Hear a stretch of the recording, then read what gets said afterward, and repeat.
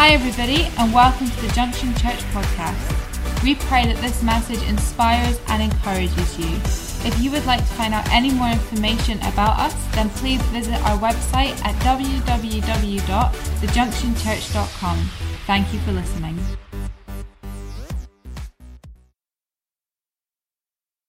In Centre Parks in Holland. I don't know how many people here have stayed in a Centre Parks in the UK. I really like them. They kind of that you kind of escape into this world where you've got a huge swimming pool complex, outside rapids that you can swim down, and you've got really hot pools and really freezing cold ones. You've got all sorts of sports equipment and gyms, and you've got massage areas, and you've got just got shops, and you've got restaurants, and you've got Starbucks and Cafe Rouge and all those kind of really nice branded names. Then we went to the Centre Parks in Holland. It was like a post-apocalyptic kind of rescue centre, sort of terrorists have won, and we were waiting rescue. There were only very few of us alive, and we kind of sort of haunted in this strange place where we were visited occasionally by random goats that will wander through the park. Maybe that was our lunch. We were just required by the blunt knives that left us in the chalets that we had to sort of try and sort of like stab one to death if we could possibly get it through its skin. And that was where we had our pastors' conference. We actually went with Daniel and Hattie, and we went with Joe came with us from Inverness, Pastor Owen and Kate, Pastor Andrew, and we all shared a chalet and just had the most amazing time. And then on the Thursday we had a free day, so we decided that we would go to Maastricht, and not Maastricht, Aberdeen. I've been there, yeah, and so the real Maastricht, and it's quite a pretty town. So we were only about an hour away, so we just jumped in the car and we're driving off. And because we had flown into Belgium, of course that's a place you don't want to be flying into right now. We'd flown into Brussels, Charleroi, is it Charleroi? Charleroi. And Charleroi Airport, and they had given us a rental car of a small black car, very similar to the one that the police are looking for from the terrorists. So we're driving through. The moment we're driving through Maastricht on Dutch roads, and we're on the motorway, and I'm saying to Cheryl, I'm sure that police car's following me. She's going, no, it's not. I'm going, it definitely is, because I was doing 130 kilometers an hour, and he was behind me, and now I'm doing 80 kilometers an hour in the inside lane, and he's still behind me. And he definitely wasn't going to overtake. So then he pulled up next to us, had a good peer inside, and then pulled in front, and lights start flashing, and things start coming on. I'm going, Cheryl, is he pulling us over? I don't know. I don't speak Dutch, right? I don't know what that says on the back of the car. And all of a sudden he starts indicating. He took us on this long route to a road where it looked like they were going to get us out to shoot us. And it was a very sort of derelict kind of wasteland they took us off to. And so they get out, and we were kind of like, this is okay. But Cheryl was very relaxed because she saw as the policemen got out, they were very handsome. And she was like, oh, look at that.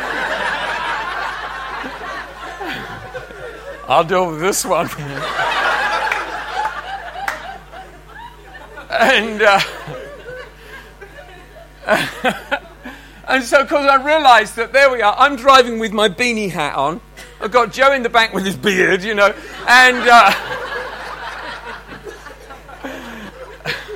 Andrew Tate, he's in there as well. There's not really much chance of them not suspecting us.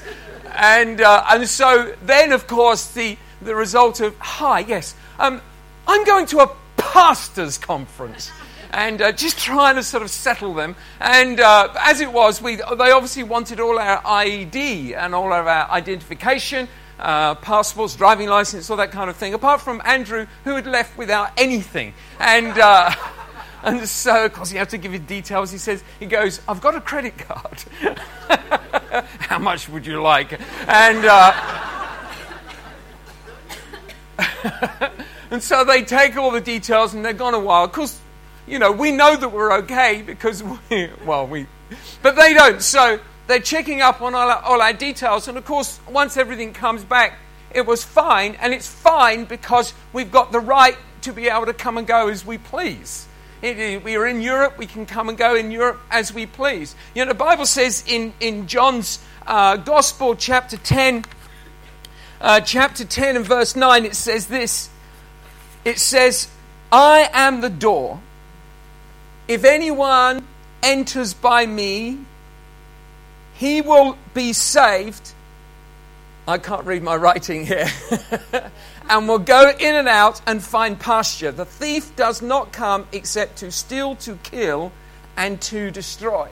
And here's the thing about the life that we live. It is a life of entering into a door that gives us a different kind of life.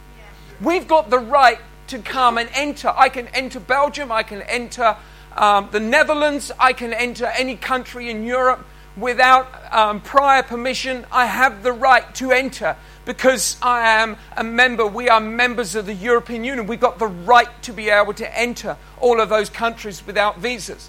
And so it is in Jesus Christ. Jesus says, I am the door. He's giving us a visa into a kingdom which otherwise is not accessible. I believe that in this country and in this age, we live in an age that is constantly shifting its focus and its values, but humanity is constantly looking for the pastures that are greener on the other side. They just want. And I think that perhaps I've been feeling for a while that perhaps we've been even feeding that want by constantly preaching a gospel which talks about how much Jesus wants to give you great things. I think I've probably preached it many times and they're truthful, except for the fact that we are in the danger of constantly feeding the thought that my God is only my God if He's giving me something. He's only my God if He's leading me into the thing that I want. We live now in a postmodern society. I'm not entirely sure what that means, why we left the modern society and now it's postmodern. But the intellectuals tell it so, and so I believe them. But the modern world was identified by its materialistic wants. It was all about the thing that you could get. The postmodern world is not about the thing, it's about the experience. We've noticed in church that people have gone from wanting things to wanting experience. And so it is, we spend our life praying, God, give me this thing, give me this ministry experience, give me this faith experience, give me this miracle experience, give me this walk with you, this somehow supernatural, this place of blessing that I want this experience. Here's the thing.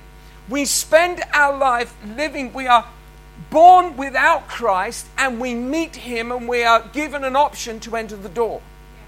So we find ourselves living in pastures which are not green. We find ourselves living in pastures, and here's the thing, what we do with the gospel is we say to Christ, I'm not actually entering the door. What I want you to do is I want you to bless the pastures that I'm living in. I just want you to make my pastures green. I want you to make my home, my family, all those things green, except for the fact that Christ said, enter into my kingdom. Don't expect me to enter into yours. I've given you a door to enter in. You know, one of the most beautiful things walking around Maastricht, which is it's a very beautiful old city. And as you walk around, I was walking past these magnificent doors. One of the things that Cheryl always complains about, whenever we go out for a meal at a restaurant, she can be chatting away to me. But because I used to be a cabinet maker, used to make furniture, the most important thing to me is not the food, it's what the food is sitting on. So she'd be talking away to me, and all of a sudden I'm not there. I've disappeared. It's like I've been translated. Actually, what's happened is my head's under the table. because I want to see what the table's made of. It changes my opinion of the restaurant. If they give me, you see, you can take any old table and put a tablecloth on it, but you're just covering up your sin, right? So, give me a quality table, and I'll appreciate that you know what it takes to make a quality meal. If you are cheating on the table, you're definitely cheating in the kitchen. And so I put my head in. So the other thing I like looking at is I like looking at beautiful doors. There is something about a door. You can go into a gallery. I guarantee you walk into a gallery, you will see a painting of a door. You walk in, you look at almost every photograph of fashion, of latest clothes, catalogs, all those kind of things. What do you see? You normally see some place, it's all a bit sort of slightly derelict, don't they? They like taking their beautiful model and setting them off against the contrast of painted walls where all the paint is flaking off. But there's always what? A door. There's always a rusty door, a funny little door, some kind of door, a door that makes you wonder what's inside. And you spend your time looking at what's inside the door. Here's the thing about a door. A door is meant to be walked through. A door is meant to be entered into because the other side of the door is a different kind of place. And Jesus said this, he says, I am the door. If anyone enters by me, he will be saved and will go in and out and find pasture. Then he says this, the thief does not come except to steal, to kill, and to destroy. You know, the thing about the enemy is that he is constantly entering into our lives to offer us an option that is not the option that God intended for us. He's looking to change your focus and your attention about what your life in Christ is really like. So if I come back to my original point and say, if as a nation, as a society, as a culture, we're constantly thinking about the things that we can get from God or what God gives us, if we're constantly thinking about those things, is it that the enemy is constantly placing within our mind, within our heart, things he wants us to get our attention onto so that we lose focus of the door that is Jesus Christ?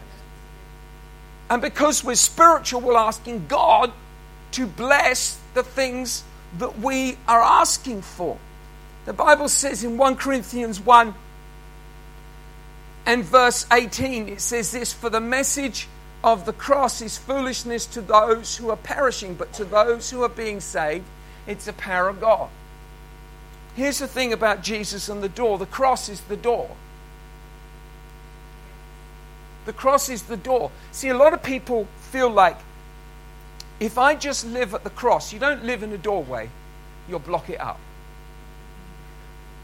You go through doorways, you don't live in doorways. Doorways open up to something. You don't stay in the doorway. Jesus said, I am the doorway. You have to preach the cross. The cross is the doorway into another place.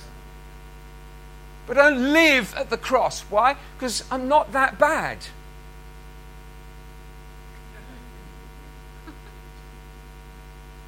Sometimes good to come back to the cross. Go, Jesus. But don't live at the cross. Because you're always living in the doorway. You don't set up your house. You've all got a home. Some of you have got big homes. Some of you have got small homes. But all of you feel comfortable in your home. You all probably had a reasonable night's sleep, unless you need a new mattress. But you didn't sleep in the doorway. You slept inside the house that the doorway led into. Jesus said that I am the door. Paul said the message of the cross is foolishness. Do you know why it's foolishness? Because the world does not understand how such blessings could come through such a foolish-looking door. I've seen some amazing doors, magnificent doors in my life. You go around the world, you go if you go into Venice and you go into Florence in Italy, you'll see some doors. They'll make every door here in the UK look absolutely feeble. You've got doors that are almost as tall as this building. I mean, you've got doors. I mean, magnificent doors. Doors of grandeur. Doors of wonder. Doors of opportunity. Doors that look so good for you to walk through. But the door that Jesus is offering you is a shepherd's door. It's a doorway that just is a humble door. A door which doesn't add up. Jesus says, come through this door and I've got something far more magnificent on the other side. It's foolishness in our thinking, but I need you to understand that the simplicity of our faith is not found in the intensity of our prayer, but it's found in the recognition that if I walk through the door of the cross, and the cross is this: Jesus forgave me of all my sin 2,000 years ago. I am an innocent, righteous, holy man. I was when we was at Center Parks, we were the lads, me, Joe, Daniel, Ollie, my nephew, Ollie and Amanda, they were with us, and Andrew, and we were all going on the rapids, and the rapids were, they're kind of a little bit fast in some places, but other places you kind of get wedged. You're sort of going up and down, and the water's just taking you down, and it's the warm water, but it's like 1 degree outside, so it's quite cold, so we were going into, we'd just done a full circuit. And the challenge had been, because when you go to this place, they've got rules, right? You've got lifeguards and got rules. So I said, listen, guys, the challenge is to get told off. Because otherwise you've not had any fun, have you? Because all you did was just go around on the rapids. How boring is that? Everybody does that. See if we can get told off. So we went round and we get halfway down, and then we worked out that there was a much better set halfway, but there's a big sign. It says, no walking back up the... Well, that was an invitation, wasn't it? So there we are, we're walking up like that, thinking we're getting away with it. No idea they've got cameras on us. And then we're coming down and we're running around and we're just like, and suddenly there's this great big lifeguard lady that, looked like she could break your neck by looking at you. And she's standing there and she's got a bit of a smirk on her face, probably looking at the age of the child that was misbehaving. And we get round, and then I bumped into one of the other pastors, an amazing guy called Bojidar, who's got a huge church in Bulgaria, and he was there with his little daughter, and so he was just, and he came away and he says, "Oh, man of God." Yeah, right. Oh, yeah. Man of God's coming on to the flume again. Just been round, been told off, but I am the man of God. The thing about the door is when you enter into the door of the kingdom of God, your sin is left behind, and your righteousness of Jesus Christ is placed upon you. The thing about the door of the kingdom of God is that everything you were is removed from you and you step into another kingdom. You are not defeated, you are not broken, you are not dead, you are not sick. In the kingdom of God, there is a different kind of rule system.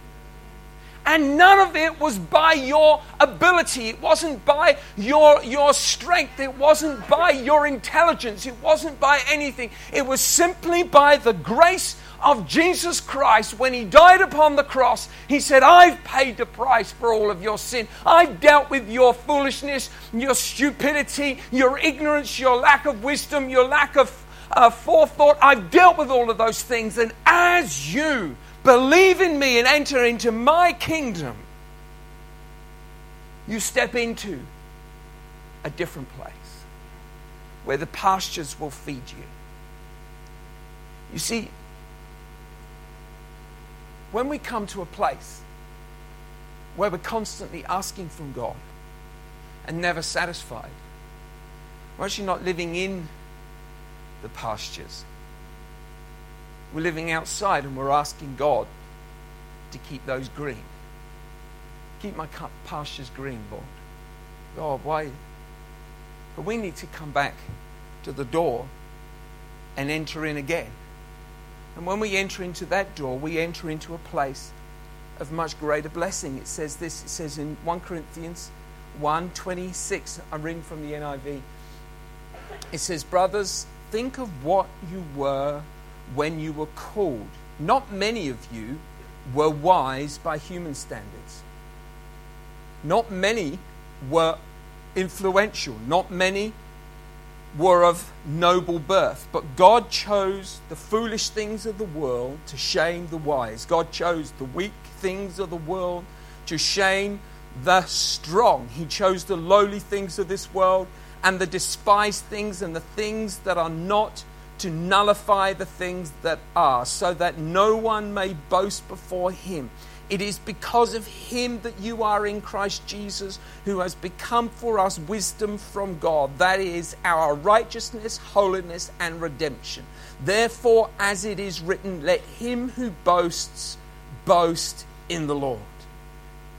You see, when we enter the door, we deal with the struggle and the stress that we wrestle with in life. As pastors, our continual pastoral relationship with the congregation is ministering to people who are struggling, wrestling, dealing with mountain strongholds. And a repetitive story comes like this. I'm just not getting that breakthrough. I'm not getting that thing I'm praying for. It's just not working for me in this way. I'm feeling frustrated that this isn't, I have got this dream, this desire. God will do this in my life, but it isn't happening. Well, maybe you're in the wrong pasture. What kind of pasture should I be in? Where should I be? Physically? Right here. In your heart. The pasture that we sit in, that we rest in, is a pasture where we feed on God's grace to do his work in our lives. You see, God got you here. He got you to this place. Why do we wrestle with him to get us to the next place? He got you here. He can get you there. He got you here. His grace got you here. His grace will get you there. Let's stop wrestling and trying God. His righteousness is what makes me righteous. His holiness is what makes me holy. His holiness is what causes other men to look at me and go, man of God. You've got to say it with a slight Nigerian accent to make it really work. Haven't you, Oka? Man of God. They say it so more manly. You say English, man of God. Doesn't work, does it? There's a Nigerian moment right there. Man of God.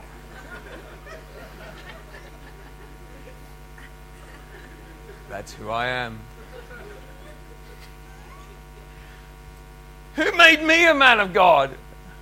I certainly never made me a man of God. I get told off running up the slope the wrong way. God made me a man of God because I stepped into a door, and in the door is his kingdom, a kingdom of grace and of righteousness. The Bible says in Deuteronomy 28, it says we are blessed going out and we're blessed coming in. See, when we live in the kingdom, we can interact with the world, but our home is the kingdom. And your home is where your source is. You go out from your home to work. You do your work and you come back home. Home is where you eat. Home is where you keep your finances. Home is where you bring your finances and the things that you've gathered, you bring them home. Everything comes back home. Jesus Christ is your source. He is your resource. He is your life. We can come out. We can go in. We can interact with the world. We can interact with our family of church. But we're blessed because church is our home. The kingdom of God is our home. We entered the door of Jesus Christ, and the door is the resource of everything we need because of the pastures that He has laid for us.